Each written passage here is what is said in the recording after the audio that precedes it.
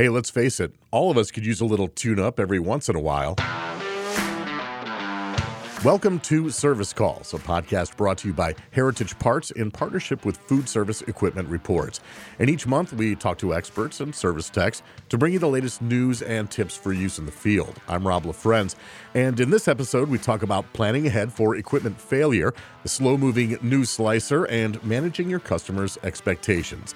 Joining me today, as always, is Food Service Equipment Reports Managing Editor Allison Resendiz. And hey, how about it, Allison? This is our 7th episode, kind of a momentous occasion in the Service Calls world. It's so fun. We're learning so much from talking to all the different techs in the industry. I can't wait to hear what we learn for the next 7 episodes. So let's move forward with our first guest, and we go by phone to Waukesha, Wisconsin for General Parts Director of Sales, J.R. Weber.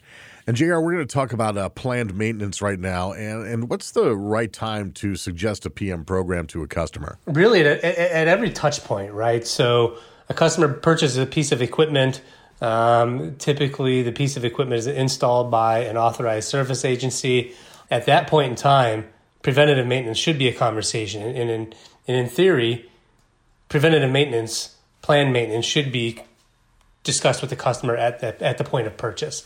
So they understand what the expectations are, how they're going to get the biggest value and ROI on their equipment, and how to keep their piece of equipment up and running for as long as possible without breakdown. JR, what are some common objections you hear from customers, and how do you recommend the techs respond? So the most common objection would be, it's not in my budget, or I can't afford it, or during the warranty period, well, why should I pay for service when all my service is covered under warranty? And the response to me is, for me, to the customer would be, you can't afford not to have preventative maintenance or planned maintenance, whichever terminology you use. So planned maintenance really is about avoiding breakdowns at inopportune times, right? So not only is it going to increase the longevity of that piece of equipment, which is an investment because the equipment today is expensive, but really to keep it running to avoid those very expensive emergency service calls outside of the warranty period.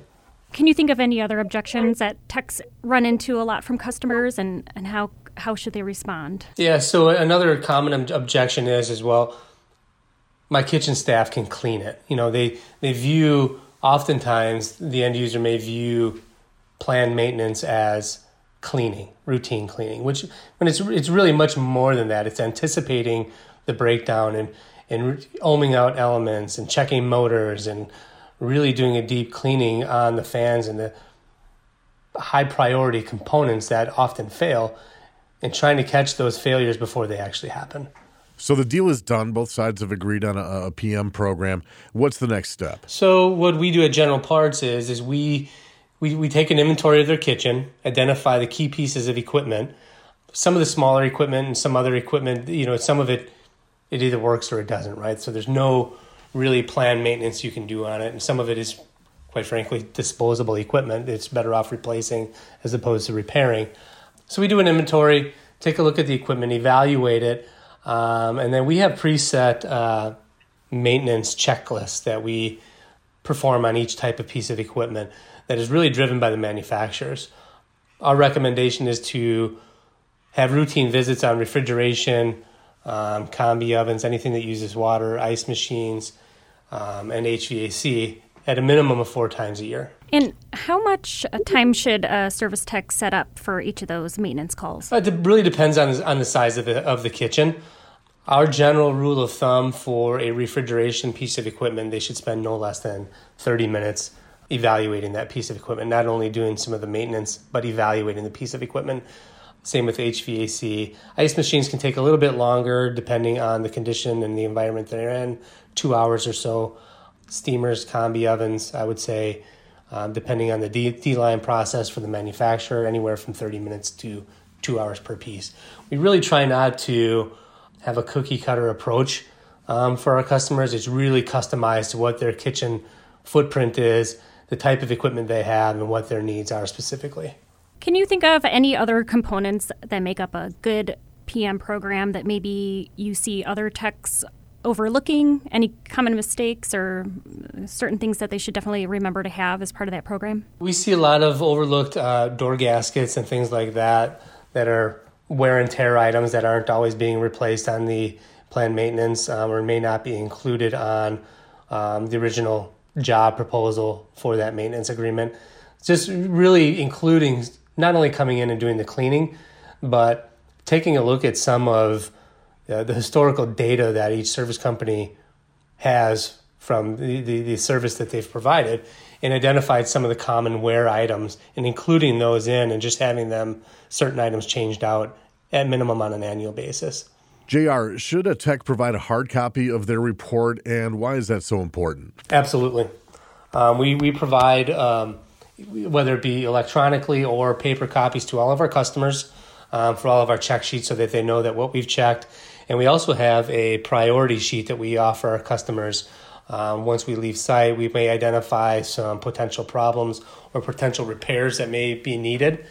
And we identify those repairs and give them into a report before the technician leaves site. All right, JR, to wrap things up, what's your hard sell for those who may still be on the fence when it comes to a planned maintenance program? I think we as industry service providers can't stress enough the importance of planned maintenance, often referred to as preventative maintenance, but really it's planned maintenance to help avoid those unnecessary service calls and emergency situations, where not only on the weekends and after hours, but during regular times that can interrupt their operation. Great advice. Thanks, JR. That was General Parts Director of Sales, JR Weber. Next up, it's From the Field. And in this segment, we get tips from techs like you who spend their days in the field.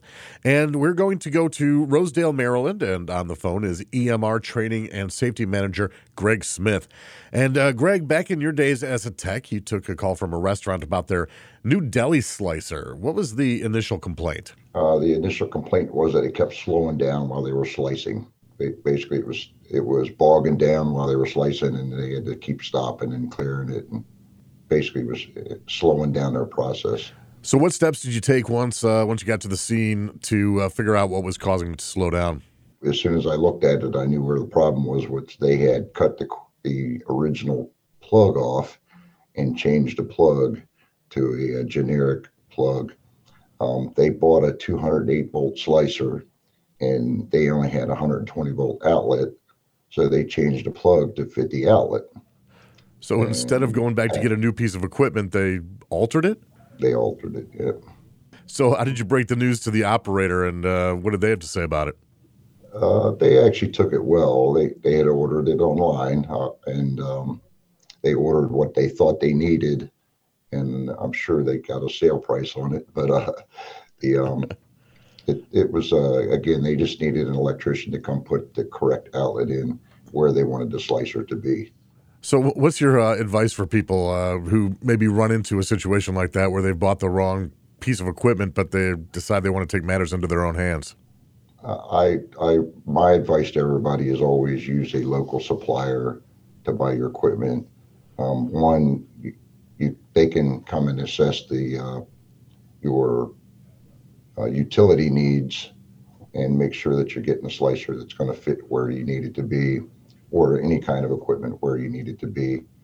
And also, if you have a problem, your local supplier also kind of goes to bat for you when it comes to any warranty situations. Now, Greg, you've been doing this a long time. I can't imagine that this is the first time that you got out to a job site and found a similar situation. Many situations of the same sort, yes.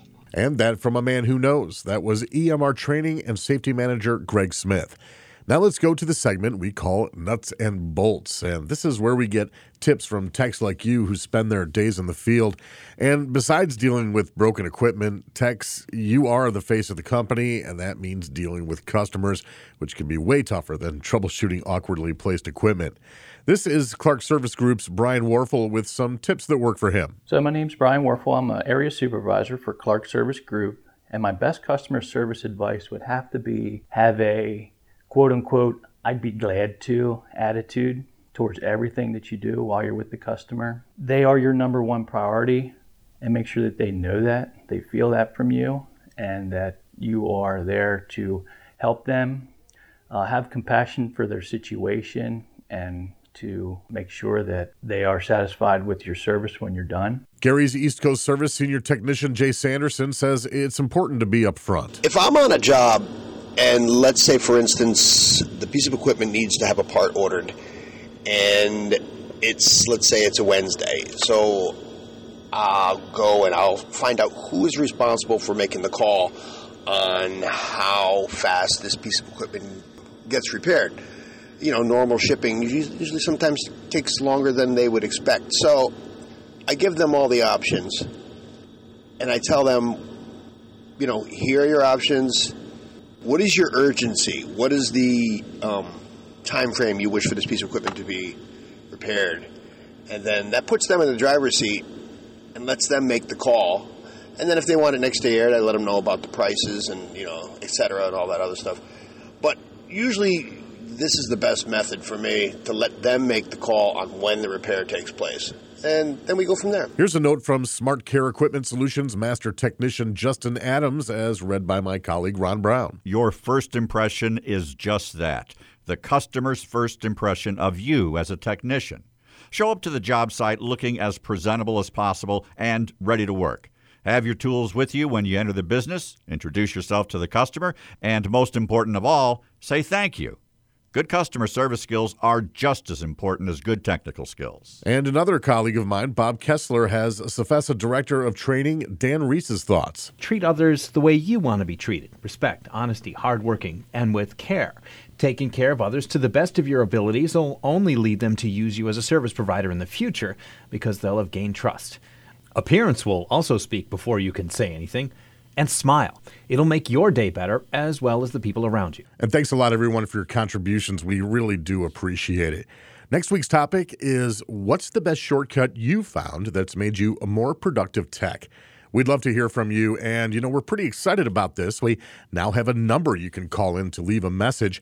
It's 312-788-7618. That's 312-788-7618.